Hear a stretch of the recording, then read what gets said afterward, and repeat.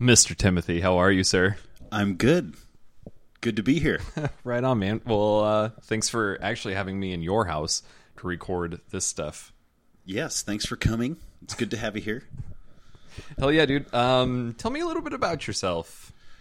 Yeah, so I'm Tim Rockcliffe. I've been in the video game industry as a developer for just about 10 years and just doing all sorts of stuff, mostly AI, but also avatar or mechanics and controls and networking and visual effects and animations and like back-end server infrastructures and all that type of stuff. So yeah, I just really enjoy making video games. That's about me, like, professionally, I guess. And yeah, hell yeah. So I was looking at I kind of creeped a little bit on your LinkedIn and stuff, and you graduated from University of Utah, right?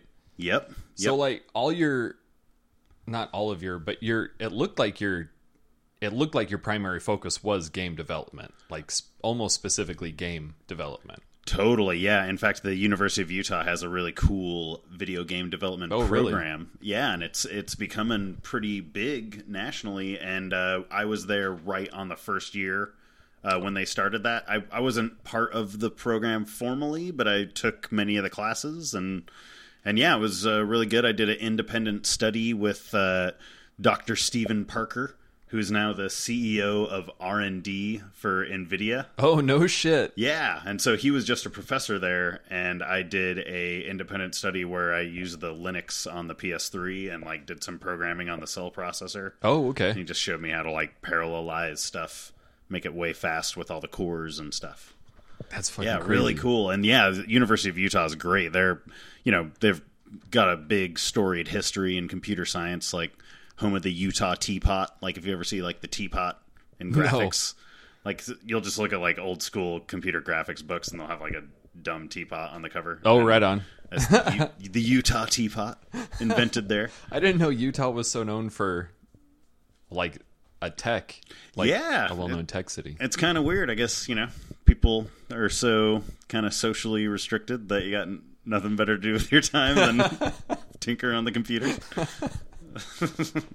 So before you moved, cause you're at, well, we'll get to where you're at later, but before you moved out to Seattle, you were working for Avalanche. Yeah, man. Avalanche Software, owned by Disney, and they've been around for a long time. So yeah, they gave me my first chance as far as working at a video game studio professionally. Hell yeah. And I'm really glad. I went there and applied 1 year before I got my actual job and applied for a UI position. Oh, yeah? Doing like Flash, because they have Scaleform, which is like a technology where they can use Flash for the user interface, Oh, okay. Yeah. And so, yeah, I applied because I'm like, hey, I know how to do Flash. I'm not a real game programmer yet, but I'll just go and ask if I can do their UI, and that'll be my foot in the door. Totally. And in my interview, I told the guy, I'm like, yeah, like, hopefully I can get in doing this, but I want to do the actual game programming down the road. Mm-hmm. And he was just like, dude, just don't apply for this job and go finish your degree, and right when you're done, just apply for the other one and just don't even think about this because you'll get trapped doing this forever. And I'm super glad I did. But yeah, they're super cool, man. They've been around forever. Like they did a bunch of old like Midway and Acclaim ports for Super Nintendo and Genesis. Like they did the Mortal Kombat 1 I was going to say ports. Mortal Kombat. Yeah, right? Totally. Lots of Mortal Kombat. They did like Mortal Kombat Trilogy on the N64 and the PlayStation. And dude, they told me such cool shit, and I loved those games when I was younger. So it was so cool to get a chance to like talk to them about some of the games, like a Mortal Kombat Trilogy. I always knew as a kid, like, because I had N64 and I didn't have PlayStation 1 for a few years. Mm-hmm. And like Mortal Kombat Trilogy came out on N64 and PlayStation 1. And I knew that it had extra characters on PlayStation 1, and it was always just like, oh, well, they have like CD technology, maybe they can just store more shit. But the dudes that I worked with told me the story where to fit all the characters they did on the N64 version, they had to actually like find all the fucking sprites for the game and like pull out one vertical line of pixels for like a bunch of random sprites just to like. So they said everything is just less detailed and just like a little bit stretched out in weird fucking ways and stuff like that. Yeah, just really weird to hear stories about that. But Yeah, anyways, yeah, they're way cool, and they got bought by Disney in like 2006, and then I started working there in 2008, and You were there for a while, right? You were there up until just they closed their doors. I was right? there. Yeah, I my first day at my new job was a week before they got shuttered. Damn. And that was just Disney. Like, we were around. We were kind of the golden child. Avalanche was internally at Disney, and the other developers, we just saw them all get shuttered one by one. Oh man. And we always kind of knew, like, Infinity ended up being really successful for everybody, and it was a great product. Loved working on it. I think everybody loved it, but it was just at a certain point not as profitable as, like, the new Avengers movie and stuff, and it just kind of... Boy, that's fucking apples to oranges, It though, is. right? It's so, but honestly, if I put myself in Disney's shoes, it makes more sense for them to not take the financial risk themselves. Like, they just want money off of their properties, really, ultimately, and they can totally do that by just saying, hey, license my property, and you take all the financial risk in case it bombs. And if it does really well, you just pay me a bunch. Too, nice. So. Fucking, that's the way to do it. Anyways, I'm yammering. Yeah. No, you're good, dude. Cool. So on LinkedIn, it said that Sing It was the first listed Yeah, man. project that you worked on, and it said that you were doing UI and Flash for that. So was that your first project? It was my first project ever. It wasn't the first thing I worked on. Okay. Because I was working on 2 other projects actually at Avalanche, and then when I was only there for about 1 year, they said, "Hey, there's this game." There was a studio called Zoe Mode in England, Brighton, England, and they were making Disney Sing It, and basically it was on fire, and it was like they needed any programmers to go, and I just kind of raised my hand. I'm like, I'll go to England for 3 weeks and program on this game. And they ended up doubling my stay, so I was there for 6 weeks, which was awesome. Fuck yeah! And it was really cool. And originally, I was supposed to do TRC things, where, like, for a console game to get published by either Sony or Sega, or at the time, or Nintendo or whatever, like, they have certain requirements where it's like, hey, if you unplug the network cable while this game is in there, if your game crashes because the network cable is unplugged, you fail. Like. Really? Because they don't want the PlayStation 2 like crashing all the time, right? Yeah. So there's actually a list. It's so weird. Like, they still have it for like modern consoles, but they've had them for them going way back. But there's usually just like a list of like 60 to 100 things. Like, pull a memory card out, pull the power cable out, like, do all this shit, and just make sure that it fails as gracefully as possible. So anyways, like, that's a common task for younger programmers, because you just kind of go and do random shit and discover, just help where you can. Yeah. And that was what they sent me out there to do, was to do exactly that. And I'd never done it, and I was like all intimidated. But when I got there, they weren't even ready for that at all. Oh, whoa. And the game just wasn't even finished. So it was like, that's one of the last things you want to do, is the TRC things, really. When it's like, hey, if... Like, basically, their UI was not in place, and it wasn't a Flash-based one. They made their fully owned unique UI system that was just like C# and like C++ and like some scripting stuff to do their UI, and I just kind of like figured that out. And I ended up making like when you'd finish the game, like it'd like animate these stars and like do the high score and shit.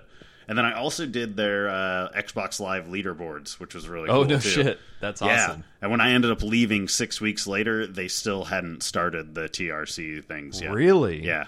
Did that game release? That game totally released, and it was awesome. Yeah, and it wasn't even it wasn't even like that late or anything. And it was a cool studio, cool story. Like, they made that game so quick, and they made it for every console under the sun at the time. It was like... Oh, yeah, it was like, what was it, PS2, 360? PS2, yeah, 360, PS3, Wii. Yeah, I think, probably not GameCube. I think it was only PS2 for the old ones. But it was really weird, too, because, like, you're used to all these game companies now. Like, as a programmer, you have all these really cool tools. Mm-hmm. Like, you got Visual Studio and, like, all these really cool applications that help you program. Yeah. And those guys used none of it. They used, like, a fucking old school, like, Linux command line. Oh, God. And, like, still released on all the consoles. It was really cool. Wow. So, learned a lot there. It was super fun, and it was my favorite. It was a really good, like, first project. Nice. Hell yeah. Do you have family in England? Yeah, man. Yeah. My dad's side of the family, we're all from Wolverhampton, England. Okay. Yeah, totally. Birmingham. Birmingham? Yeah, really boring areas of Is England. it? Yeah, not like London or anything exciting. Like super boring. So after Sing It, I don't know if you can talk about this, but there was an unreleased AAA title listed on there. Yeah, man. Yeah, I mean, I probably just wouldn't talk a load about it, other than it was just like it was an action game for console, and it had a really cool IP behind it, and really good art. Like it was. Is it a well-known IP? No, well, it was an original IP. Okay. And yeah, totally. So I mean, it's like I could explain it to you, but it wouldn't even like it's just a kind of an original thing. It was a fantasy setting. Original IP. We were going for kind of a like kids God of War type feeling to the gameplay a little bit. So it was like an action, but like RPG elements and exploration. And honestly, the cool thing about Avalanche is just the Disney caliber artists there. Like they could match or exceed like some of the Disney film artists, in my opinion. That's like, really incredible. I know I'm biased from working with them for a long time, but they were just so fucking good, like so good. And it was really cool to see these guys who usually were used to like making more Toy Story or making more fucking this or that or making Hannah Montana or whatever. Totally. Like, and get it, and just seeing their original ideas. And it was like a giant passion project. Our like lead gameplay designer, it was like a joint passion project between our lead creative, like amazing artist guy, and our lead gameplay designer. So he was making it a really cool game too, on top of just what it looked like, and it was so cool. And it was such a bummer when it got canned, but we kind of all saw it coming. You know, like it was just being worked on for a long time. Never quite got the traction. Okay. But it's kind of a shame because it was all set up to like potentially even be like a cartoon, or like the IP was so interesting. I mean, it never made it far enough, obviously, to make any decisions like this. But in our opinion, like it was a cool enough IP to potentially become like a cartoon. Hell yeah. Yeah, really cool stuff. Have you seen anything come out of Disney that's looked any at all familiar to any of the stuff that you guys were working on, as far as like any of the characters? Or no. Right on. Although, you know, so even though it doesn't play well in the radio, like that's a picture of. Oh, cool. That's that game. That's the unreleased. That's badass. It looks like I stole that from the wall before I left. Fuck yeah, dude.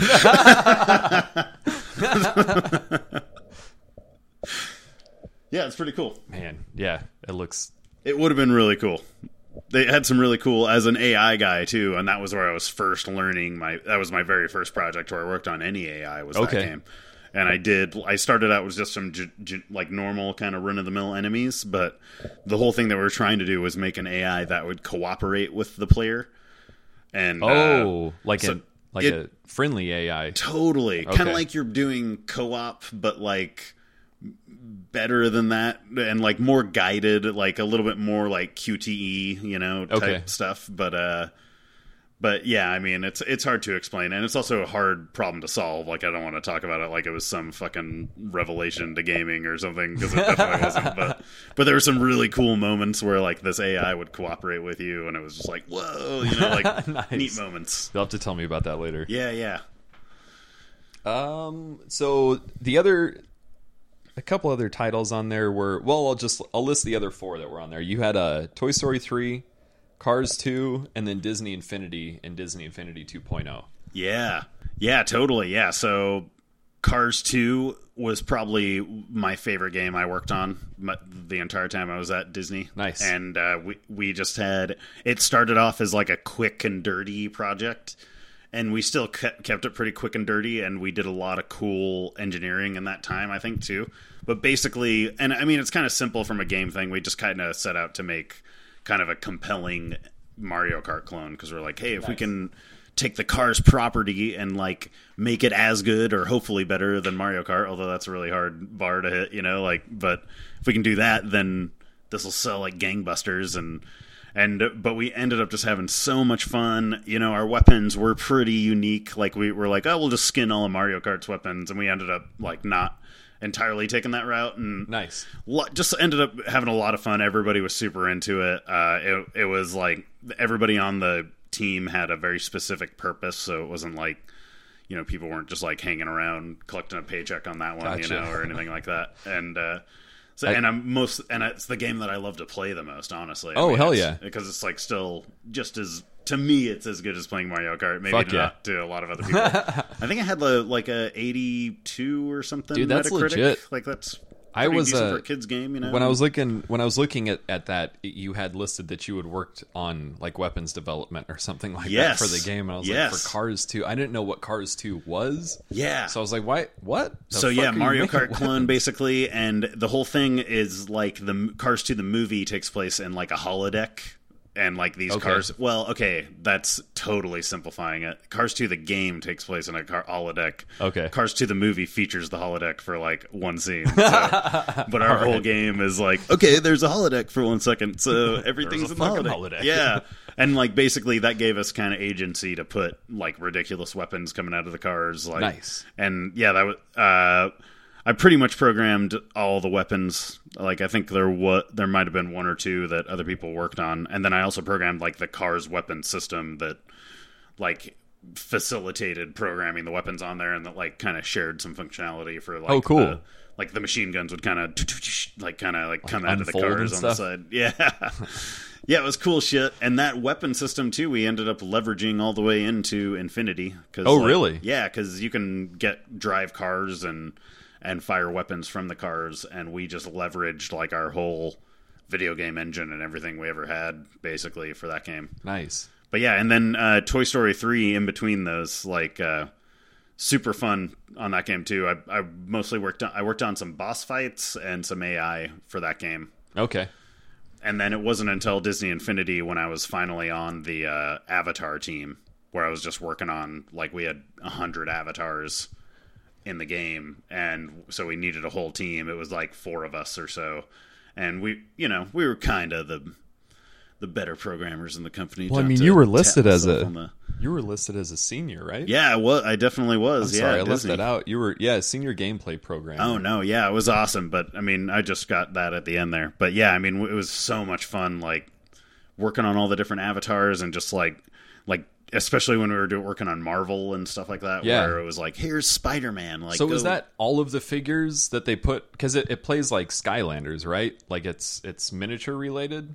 Totally, yeah. You end up, it's, a lot of people just kind of said it was almost like DLC, but it's gated by these physical features. Oh, well, So you- that's a shitty outlook on it. It is a shitty outlook. If you don't like to have fun, then Yeah. that's a great outlook. Just to for tear it. back the veil and be an asshole. Yeah. Like, it's like when you buy the disc, it has 120 characters on it, and then we're like, okay, here's 3 of those. Like, now pay us a bunch of other money to have this plastic hanging around your living room to play as those guys. But at least the plastic looks good. Yeah, totally, yeah. And they were cool toys, and I don't know, Toys to Life, I think, was a cool concept, but I 100% can relate to the fatigue that I think ultimately Yeah. at least did us in, kind of done Skylanders in a little bit, and Lego, I think, is still kind of going, but Are they? yeah, I think so. I But- always want to grab one of their sets from that little Lego. Is it Lego Dimensions? Is that what it's called? Yeah.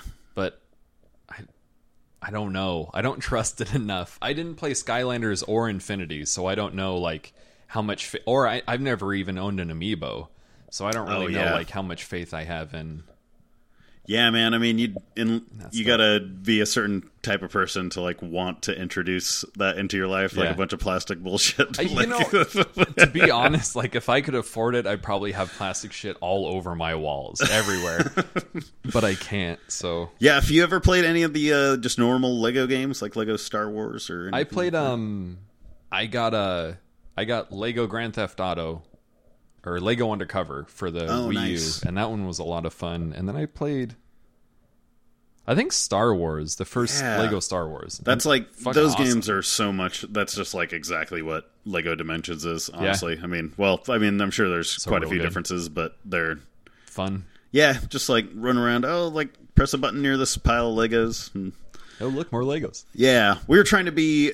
I guess the one thing that I would say about the Infinity playsets that I can kind of semi-objectively say we had over Skylanders and Dimensions is the giant amount of variance in playsets. Because like Skylanders is very much like almost like a kiddie Diablo. Like it's like a is it? Yeah, like it's just like the world's simplest dungeon crawler, very simple leveling up progression, just like stages. And I mean, they have a lot of cool content, and there's cool and colorful attacks, and those are talented people and stuff too. And then like Dimensions is very much like, hey, here's a skinned Lego game, mini Lego game for all these franchises, plus you have to buy all this plastic shit. Yeah. And then for ours, you know, regardless of what you want to say about the quality, at least we had things where it was like the Pirates of the Caribbean one was this like giant open world adventure on the sea, and like nice. And then the Cars one was a racing playset where you were racing and I got you. So like the world changed and the characters changed. Yes, and especially toward Infinity 3, which it just wasn't on my resume or something, but I was there for that whole thing too. Yeah, it's probably just an older one, but that we had a couple modes. One of them was done by what's the studio? There's a studio in Vancouver that does it doesn't matter. Anyways, some external studio leveraged some of our tech, and we were bringing on a lot of external studios to help us with it at that point, because we had to create so much content. And they made one that's basically like Power Stone. So it's a really? Yeah. That so it's like a fighter playset from Dreamcast. Yeah, totally. It's a 4-player arena combat brawler, like single screen kind of arena, destructibles and items dropping in. And honestly, yeah, Power Stone was kind of the archetype that we started with for that. And so just cool, I think, variants in there. You know, they had the Finding Nemo one where it was all like underwater, full control scheme just for that game, like and that's gameplay nuts, just for that. Dude. That's a lot. Yeah, and it doesn't go you can't play any of the Finding Dory, playset stuff. You can't find any of that gameplay in any other playset, and you can't find it in the toy box mode or anything like that. So it was just, I think, like, we were all kind of looking at, and from a production point of view, and also, you know, kind of internally critics of our own stuff, just as like, hey, these are really mini, but just full different games in this thing. And that game wouldn't have happened if the studio hadn't been around for like 20 years and working on this tech. Like, the engine that we built Infinity on was, you know, 15 years old by the time we started that game. And and it was like if it weren't for the Cars 2 weapon system, like all the Cars combat I don't want to say it wouldn't have happened, but it wouldn't have been the same, and it would have taken longer and would have been harder to make it. That head start at least. Fuck yeah. Let's see. Yeah, it was kind of interesting, actually. I was talking to, along the same line, I was talking to a coworker of mine who used to work on World of Warcraft, and we were all just talking about like maturity of tools and spinning up new teams, you know, without having necessarily like a storied history together. Yeah. And this guy was talking about just like working on World of Warcraft and like they were analyzing like the first season's worth of content and stuff, and it's like, oh well, you got to that bar so quickly, and he was kind of like, oh well, like World of Warcraft wouldn't have happened the way it did if it weren't for Warcraft 3, because a huge amount of the engine tech and like the scripting systems and like, you know, are like simple like enemy archetypes that can be shared amongst a bunch of enemies, and so like all this stuff gets created. Like the entire lore and all of the backstory was already written, so that's got to be somewhat. That's a huge thing helpful. Too, but more like he was more talking about like the tech aspect. Yeah. But definitely the lore, and like I'm sure he could probably write a whole book on that type of stuff. Dude, that game looked. When Warcraft 3 first came out, I was not impressed with the direction because Warcraft 3 was like the first. It was Blizzard's first journey down its current stylistic, or its current style, with like the kind of the cartoony look. Because before that, with Warcraft 2, StarCraft, Diablo 1 and 2, those were all realistic games, or like fanciful realistic, but it wasn't like Warcraft 3 came in and it was like bright colors and like really weird, like polygon-y figures. It was weird. It was strange. It was weird too, because like if I think of to like the cover, it's still like they're trying to go for like a grizzled CG look, but then it's like you have it on top of like even more corny, like corn dick looking polygons than World of Warcraft. Like World of Warcraft now, you look at that and you're like, oh, it's like all bright and like. It's just like it's weird how kiddie it is. Yeah, and like, totally. It just feels like a children's cartoon, a certain aspect of it. And yeah, you're saying, like Warcraft 3, it was so weird. Like didn't really think of Blizzard in that light before. Not at all. Not even a little bit. And they brought in there was a supply cap of 200 on Warcraft 2 and StarCraft, and then Warcraft 3 came out, and I'm not sure because I don't know like the tech side of tech stuff. Yeah. But they introduced upkeep. Do you remember that? So like once you had like 40 units, you started making like one less gold every time a peon brought resources back, or one less resource every time a worker returned resources. And then once you hit like 80 players, you hit medium upkeep, and then your gold you were essentially paying taxes. I see. But I see. think the kind of dampen your progression curve type thing. Or? I think the unit cap was 80. Oh yeah, it was super low. So you're kind of thinking that they might have taken a hit to unit count to show the pretty children's polygons. I mean, it seemed like it. It seemed like they gave something up for it. I'm with you, man. Yeah, it looked so weird. You know, what was another weird thing about that game was like. It was very hero based. Dude, it was the campaign. Super hero based. It was like you were controlling. And I can't remember if I'm thinking about like the Frozen Throne. Was that the expansion? Like I can't remember if I'm thinking about that in particular.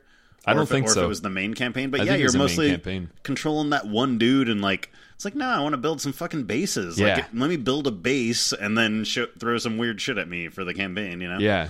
Like controlling the guy is. I never get that, man. Like that's kind of why I can't get into MOBAs and stuff like that too. Like I mean, I was gonna say it was the birth of the MOBA. I mean, it totally to some was. degree, it's the birth of Dota. I fully agree. I mean, obviously, there's a direct connection with them building it on top of that engine and shit. But I mean, I think even that gameplay was kind of it must have. I can't say you can't say for sure. I'm sure, but like must have sparked an idea. Something like, what if this was multiplayer? What if I could do this for like 4,000 hours and just hate everybody? What if I could yell at people who had only played for like 50 or 100 hours and make them never want to play for 2,000? That would be so great. Got my future planned out. Oh, I guess this'll kind of segue nicely now that we were talking about like childish. Well, not childish, but Blizzard going with a little bit more cartoony look. Are you happy to be working on games with a little bit older of a target audience? Legally older target audience, obviously not mental maturity. Yeah, totally. Yeah, man, I definitely am. I mean, I've always just been such a fan of video games that I want to make something that I would play, and it, obviously working at Disney, it's going to be a lot harder to do that. And yeah, and my new job at Amazon Game Studios, like pretty cool. Like, still super young and still figuring things out, but a lot of opportunity, and they're promoting us all to make, games that would be super successful, and those are the ones that I like. I'm kind of a slut for like the mainstream stuff, and as a little you should bit. Be. Yeah, it's a job, right? Yeah, totally. So I'm really excited about the potential there, and I do. The whole time I was at Disney, I would always kind of justify it, and I still feel this way that like as a programmer, it was satiating all the. Like, I need to program cool shit. Like, and the reason why I say that is because, like, honestly, we would look at Uncharted for a lot of our inspiration from the tech side. And, no kidding. Yeah, and I mean, like, Infinity, just kind of a weenie kids game, but, we tried to do a lot of things. Like, we tried to do, like, similar, like, IK solutions, to get people's hands holding the right things. We tried to get similar, like, fidelity on the animations, like... It's hard to look at, or hard to tell when you look at an Infinity like avatar. Yeah. But there is so much care going into the animation of those characters. And yeah, it's in my opinion, I mean, once again, it's subjective what you think of the final quality, but objectively, we're close to what the tech that they're doing is on Uncharted, like. And so, anyways, like, so I would always kind of justify like, oh, like. I would never play these games, but from a tech standpoint, I'm Getting being to do what you mentally want to do. satisfied. Yeah, Nice. Right on. yeah, and I still makes feel that sense. way. But it's now obviously even better to like be able to do that now, and then also hopefully have an end result that I Final want to play product. when I'm done. Yeah, man. Yeah, I just totally glazed over the fact that you're at Amazon now. I don't think... I was talking to a friend that I grew up playing video games with in Colorado, and he didn't know that Amazon was making games. Yeah, So man. I don't know, like... Yeah, we've been public about it, and there was a fairly large Amazon Lumberyard booth at E3. Totally. Lumberyard being our game engine that we're giving away for free, basically. Hell yeah. Yeah. Yeah. So I think the biggest thing is we're kind of waiting until we have some like titles. Like we kind of want to come out and like, bam, here's our titles. Like we don't want to just be like, we're Amazon, We're coming. and we're coming, and we've done a little bit of that, but I think a little bit is about all you really want to do. Sure. And that said, there's if you just go on YouTube and search, or go on Google and search for Amazon Game Studios, we actually have there's like a 2-minute video somewhere out there that has little clips from 3 or 4 of our internal projects that are going right now. Nice.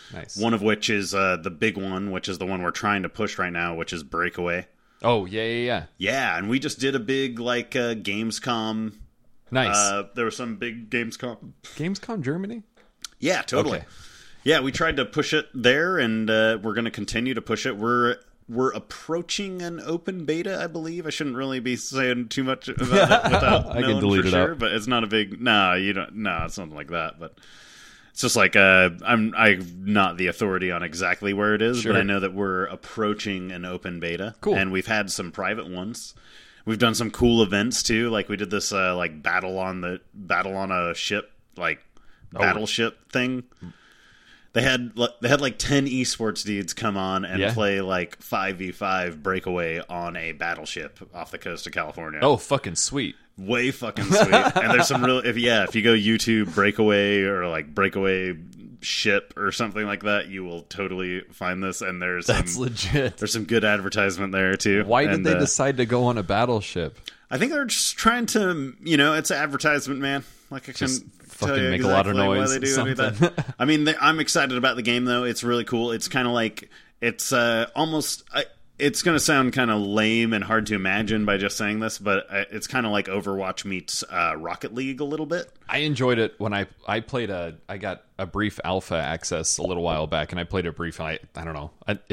I think it's fun. Yeah, man, it's super fun. I think there's a lot of potential there, and they're trying to do the whole like early access community thing where they're totally great guys. They're storied game developers. They're some of the guys that used to work on like the Killer Instinct and stuff on like the newer reboot one. So like Dave Lang works at your studio? No, yeah, seriously, no. But anyways, they're really open for input, and they're trying to like.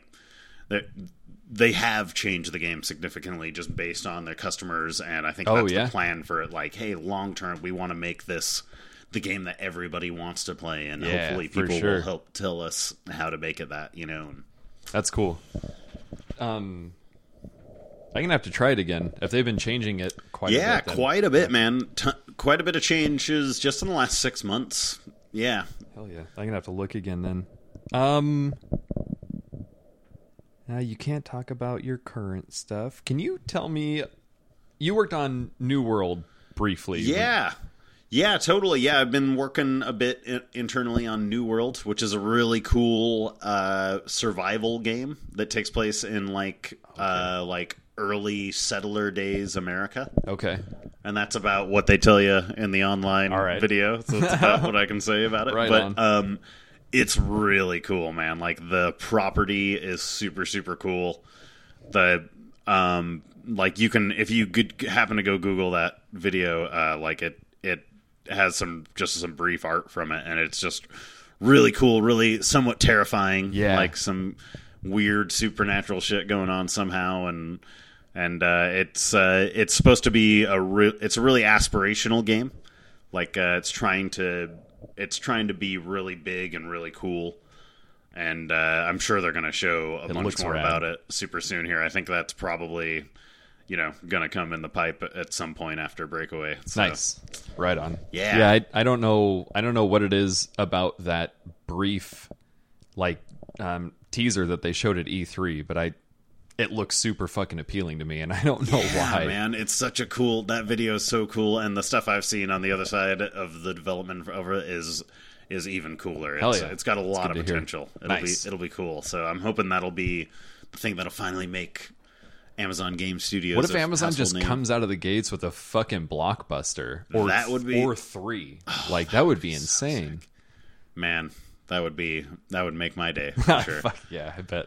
Man. I'd be happy for you. Crucible is on there too. I don't know if you've told me about Crucible. What is that? Yeah, it's another game they're working on it. Honestly, I know a little bit less about that one, and but it's got some exciting looking art from it too, and there's a tiny website on it, and it's kind of like a sci-fi action game. Okay. It's pretty cool, multiplayer action game. And on the blurb, they mentioned trying to make allegiances. So is it? Yeah, there's a weird gameplay mechanic. I don't really know exactly about it, but you kind of try and make and break allegiances on the fly, and it's an interesting mechanic. It's cool to kind of introduce a social aspect to something that's supposed to be a actiony multiplayer game. Yeah. I don't feel like you get a whole lot of that. It's cool when games do that too. Definitely. Know? Man, have you ever heard of these games have you ever heard of The Ship? No. It's where it's a game. It's built on Source Engine, and Okay. you all get on this ship, and it's you talk to different people, and they are either AI or humans. Oh, okay. I hope I'm not fucking recalling this incorrectly, but basically, you try and fool other people, and you got to figure things out, and you have to pose as if you're an AI, Gotcha. as much as possible. All right. Reminds me a lot of that Spy Party game Yeah. that's supposed to come out. Yep. But I played that at fucking PAX a couple weekends ago. Melissa and I played Spy Party together. Really? So yeah. you were there, and they Yeah. still have that game? Yeah. That blows me away. And it was, I think I played it last PAX too. What the fuck is going on with that game, man? It looks a lot better than it did. Yeah. I don't know if there's anybody besides that one dude that's working on it. Yeah, I think so. Yeah, and that guy's kind of eccentric. Is he? Yeah. He's like an ex guy. I read something, he worked on Spore Oh, okay. and worked on some aspects of that game, but just seemed like a pretty eccentric dude. But I loved the concept of Spy Party when I first heard of it in 2009. Yeah. You're exactly right. It's been in development since 2009. What the fuck?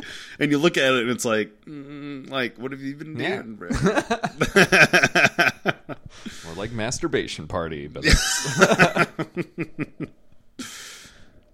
you had mentioned it a couple times earlier, and I want to ask you about artificial intelligence. On your previous projects, besides Sing It, Yeah. it seemed like AI was listed for everything. Yeah, totally. Yeah, that was my jam, mostly. Basically, there was this really cool dude, Sundeep, at Avalanche, he built this AI system for Avalanche's proprietary game engine. And it was a joy to use. And cool. He was looking for people internally to learn it, and start developing on it. Mm-hmm. And he found me and my buddy Jared, we were some of the new hires, and we were the most it was all new to us anyways. And we saw this, and we saw it was really nice, and he was looking for people to learn it. So we kind of became the de facto experts, Nice. while Sundeep kind of worked on larger infrastructural changes on it and stuff like that.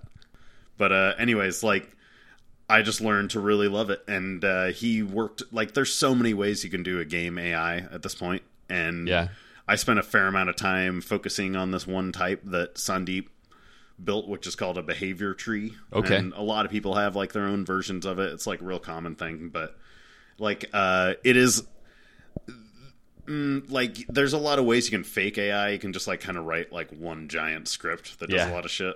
And honestly, you can make really...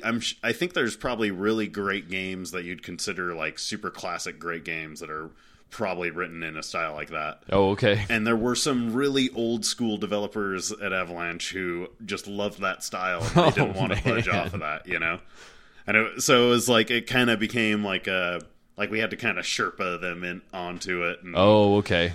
And yeah, and we all just got used to this behavior tree mechanism, and man, I got to know it so well, and I ended up getting to implement on top of it and build other AI systems that accompany it, and there's just so many different ways you can do game AI, and a lot of people are like outspoken about one's the best or whatever. Like I'm at the point where I can see using just about any system and getting just about any result I want to out of it, okay. Really, you know, like. But I'm just a huge fan, and it's game AI. It's a bit different than like your machine learning AI proper. Yeah, like everybody says, like, oh, neural networks, machine learning, like that's proper AI. Like game AI. So sometimes it uses that stuff, but rarely. That's what I was going to get into. Is like, does your interest in AI spill over outside of video games? Yeah, dude, I want to get into machine learning. I would say I understand the concepts from a very high level, and I have yet to implement anything myself on it, but I'm dying to. That's and really cool. Yeah, I just got to find the right project. I don't know if you've seen that cool video. There's this guy, his name's Seth Bling on YouTube. Seth Bling? Yeah, and he's so low-key and awesome, and he just does amazing programmer, he's a speedrunner and a programmer. Oh, wow. So he does a bunch of amazing shit that's related to both of those. And he does, I don't know, he actually is popular for a bunch of different shit. But man, what was the thing that he did that I wanted to bring up has to do with machine learning, and it was basically he hacked, like, he's always doing these cool hacks where he's hacking the Mario World ROM on Super Nintendo. And he basically built a small machine learning construct in that to teach it how to play Super Mario World. Yeah. And it was cool because, I mean, there's a lot of ways you could do that. Machine learning it's so weird how simple it is, really, from a high level. Like, you got inputs and you got outputs. Like, you have some sort of data coming in and you have some sort of data going out about how successful you were. And it's called like a success rating or some shit like that. Okay. And the better your inputs and the more robust they are, and then the more time you give the machine to learn, the better your output will be. Okay. And basically, like a high level way you would teach Mario, and Seth Bling will explain this all on his awesome YouTube video. So if you're interested, you should check it out there. But I'll put the link for it in the comments for this. Awesome. But yeah, it's this really cool thing where basically he shows his inputs where, hey, my input is my time that I've taken to beat the level, how far to the right I've run, because like Mario, you generally just want to run to the right. Totally. So I think he would use like he'd use how far that you've gone to the right as your success rating. Oh, you okay, know? Okay. And basically, it's kind of like monkeys at a typewriter concept. Like the machine just tries every imaginable combination, but it looks at the score at the end, which is essentially how far to the right did you get. That's kind of the cheating thing that... It's not cheating. I think AI is fascinating, but like its ability to just play against itself so many times, in such a little amount of time, is so crazy. Yeah, man, and that you have to custom tailor it for the application. Like he all he had was like, I can just figure out how to jump by detecting if there's a gap in the square above me. When it's like eventually like, okay, well that will help you, right? Obviously do better, but eventually you're going to want to see if there's a block like blocking your jump above you as well. Yeah, for sure. Because that can slow you down as well. And it's like you just slowly start adding these inputs and it will just start testing every series of inputs. And it's basically like it'll run through it like a million billion times and imagine every combination of inputs and basically for any given second, it can be like, oh, is there a hole in front of me? If so, is there a block above me? If so, did I just collect a coin? If so, is there an enemy in my line of sight? And it'll be like, take all of these inputs that you've slowly added. It'll take its vast knowledge of the millions of runs that it's done, and then it will determine what the best course of action is right now. And the whole thing that you end up with is you can like just give it fully fresh Mario levels it's never played before. That is insane. And if it's trained 2 million times on other levels, it'll just like know how to do it, you know. Oh boy.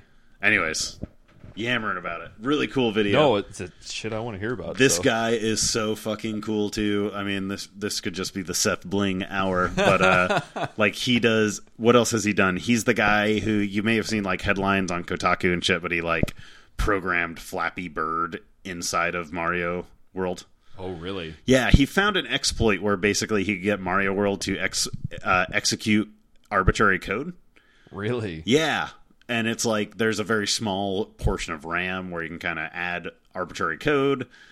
It's fucking fascinating. Just look him up on YouTube and look up all this shit. It's so fucking cool. And that's like not even the machine learning thing. It's like a whole other separate, that's super impressive thing that this guy has done. Sounds like a fucking wizard just from what you've talked about. I think he's one of the fathers of the tool-assisted speedrun too, the TAS. Oh, really? You familiar with that? No.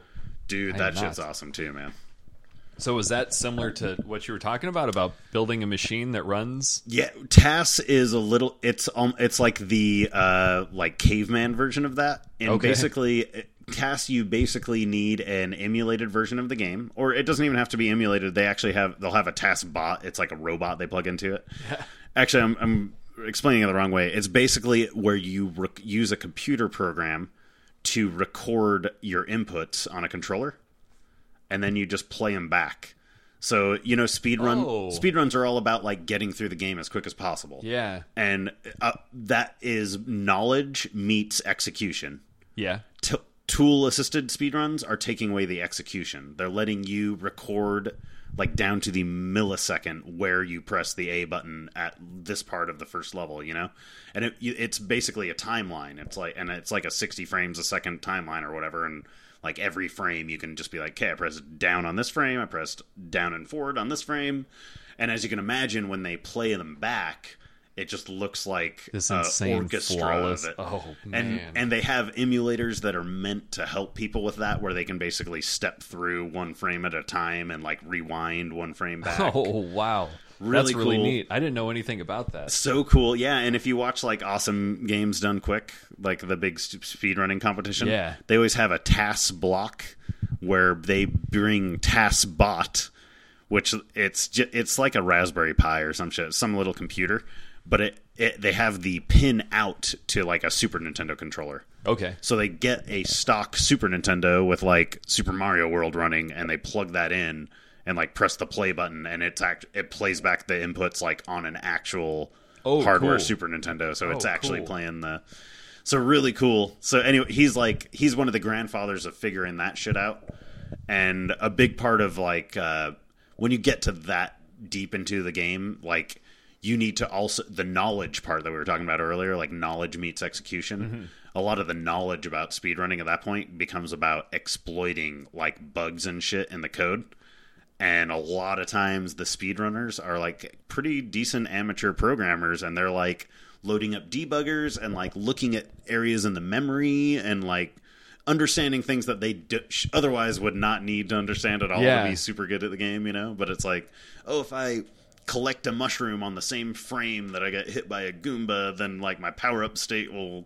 I'm kind of just fucking paraphrasing the shit, but they like figure out these bugs and then figure out ways that those bugs will help them with a faster run. Definitely. And then you end up with like such weird shit, like if you've seen that guy who ran like the fucking Legend of Zelda, like Ocarina of Time, and they just went straight to is it the Ganon dude that just went to Ganon? Yeah, like as a child, day like one, they skipped baby the, Link, like fucking Ganon fight. Yeah, it's like all glitching out while they're doing it and shit. And anyways, I will yammer forever about that stuff. No, fucking, you're in the right place. Yeah, awesome. With AI going forward, oh yeah, and like machine learning going forward, like what did you see the bot that OpenAI premiered at the International. Yes, I heard the headlines and stuff, and yeah. Like, what the fuck? Like, what? I mean, it's awesome. It's incredible. That's really neat. Isn't that so cool? All those Dota players were fucking irate. Every interview with every one of them, they were upset, which is understandable. Yeah, totally. But I mean, how are you going to compete? I mean, basically, the way they trained it, and that's if you have to look at one downside of machine learning is that it requires time. Like, it requires time to understand the problem that you're trying to solve to begin with. In this case, playing Dota. Yeah, and like I said, understand all the inputs that you need to feed into the algorithm to gather its data. Yeah, and then after you've done all that, which is a lot of hard work, you have to let it sit there and. Hopefully you have a way for the computer to, like, play a game of Dota in, like, 1 minute. That way you can, like, keep them real quick. For some problems, you don't have that. Like, having it learn how to play Mario World. Yeah. You have to, like, let it... Every time it does a run, it takes 2 minutes to play the level. Sure. And you have to let it do 2 million runs before you have a good enough data set. But anyway, so, like, it's just really impressive to, like, see how they did that and, like, gather all this data, playing all these games.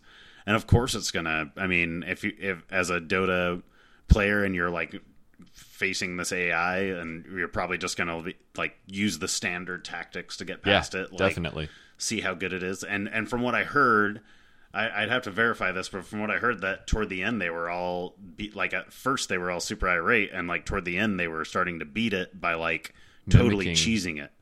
And, like, really? Like, they found out, like, you can, like, if I stand in this corner, it doesn't always defend me super often. Oh, okay. So they just do like, what the speedrunners do. Yeah, and it's like, they would never really do that in a game of Dota because it'd be dumb, but they just happen to know.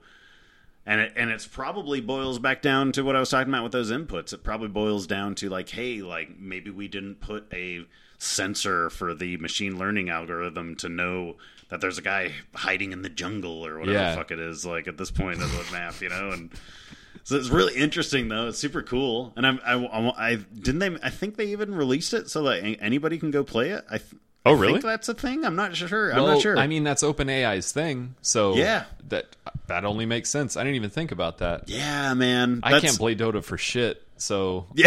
I'm sure the bot will win. I don't need to. That stuff is so cool. I was actually recently I was Googling just out of my own interest, what are some video games that have leveraged machine learning in them? Yeah. And it was hard to find a whole lot, but one of them that showed up was a game I used to play when I was a kid called Creatures on the PC. Did you ever hear of that? I haven't. It's like 96, 97 grade PC game, and it was in like the Tamagotchi craze. Okay. And it was basically like a really cool software Tamagotchi. And like I was just reading this article, and it was like, yeah, it's one of the first like instances of machine learning. Like it was, no kidding. It would use machine learning with inputs with how you would interact with it as its owner to know, like, to tune like how much care it needed out of you and what type of care. Like it would require the care that you are offering in a lot of cases, so that you'd enjoy coming back to it, and it's kind of interesting to think about that. I would have never. It totally is. Yeah, and especially as an AI guy too. Like I'm sure that I've like thought about Creatures one time as an AI guy, and because it's like a cool AI, and I guess like even now, and maybe I'm still not a super pro. Like there's way bigger AI pros in the industry than me. Like right now, I look at Creatures and just think about ways I could implement that with like more of like a behavior tree or more of like something like that, rather than like a full actual neural network. Gotcha. Like, but anyways, kind of interesting shit. And dude, it totally is. Yeah, it's neat. I'm sure there's so much opportunity to make that shit. I think that like marketing and stuff is almost a bigger opportunity. What do you mean? Like machine learning is really good at taking giant data sets and absolutely destroying the average use case. So if your data set is a giant group of customers and what they love, and the base case that you're trying to absolutely destroy with that is selling to the masses, like the 90% net masses, like you can already see it. Like machine learning is in place on like Google and stuff and Facebook, when you're like, oh, you type in like, oh, I got a new hat today, and then you scroll down and it's like, oh, buy this hat. Like that's a super naive way to say it, but I mean it is constantly looking at your input, which is what you look at, what you type about, what your friends look at and type about, Yeah. what you spend time on. Like it's recording things like, okay, you scrolled down, you looked at this part of the page for 12 seconds, but you looked at this part of the page for 4 seconds. Like it does that stuff. And honestly, I think there's a lot of applications for that in tech and in marketing, like I was saying, like all over the place. In games, I see less low-hanging fruit to leverage something like that. I mean, I don't want to say that there's not a place for it in games. There totally is, I'm sure. There's a bunch. There's creatures already, but... Melissa and I were talking the other night, and I was wondering, like, with this international thing, is there going to come a point where professional gamers are using a script, or is it already there? Yeah. In, like, esports and stuff like that. Like, if something is put into the computer and then a bot program runs, and then all of a sudden a Soldier 76 is capable of nothing but headshots, because we're able to just fire. Yeah. Like, what... That's interesting. Are there going to be, like... Is it going to be, like, the Tour de France, where, like, esports players are going to be out at the booby bars, and then 2 a.m, the fucking refs come in and, like, declare piss tests from everybody, but instead they have to, like... I don't know... show them their phones or their fucking computers or something. Like, it seems like it's already, like... weird. Well, I guess there probably haven't been any instances of like people just using like aim bots in a tournament, but there was. Have there? Yeah, there was somebody that got busted for just, I think it was on a flash drive or some shit like that. Silly goose. That's some balls you got on to do. Yeah, that's awesome. Just lazy. Like, I drank too much last night. Yeah, man. I mean, I'm sure there's certain games where like you'd almost think like a game of chess or something like the execution, like then it doesn't become like a moment to moment like reaction time thing. It becomes more of like your problem solving skills on the fly. I think will still matter. Like it's real easy to like sit here with a piece of paper and like look at this guy's chess moves and determine the perfect ones to go against it for like a week, you know, and tune it. And it's different to be like, okay, here's the state right now, make a decision. Like right. And even if you're not like super timed, like even if it's like a chess and you have like 3 minutes for every move, like it's just you know, giving you more time. It's increasing your bar for performance, but it's still not as good as having infinite time. Anyways, totally. It's kind of interesting to think about that stuff. Yeah, fuck yeah. Thanks a bunch, dude. Yeah. So first interview. Hopefully there's going to be more Tim later on. Would love to come back. Fucking awesome. Yeah, man. All right. Well, thanks for coming by. Later. We gotta play video games. So let's go smoke weed.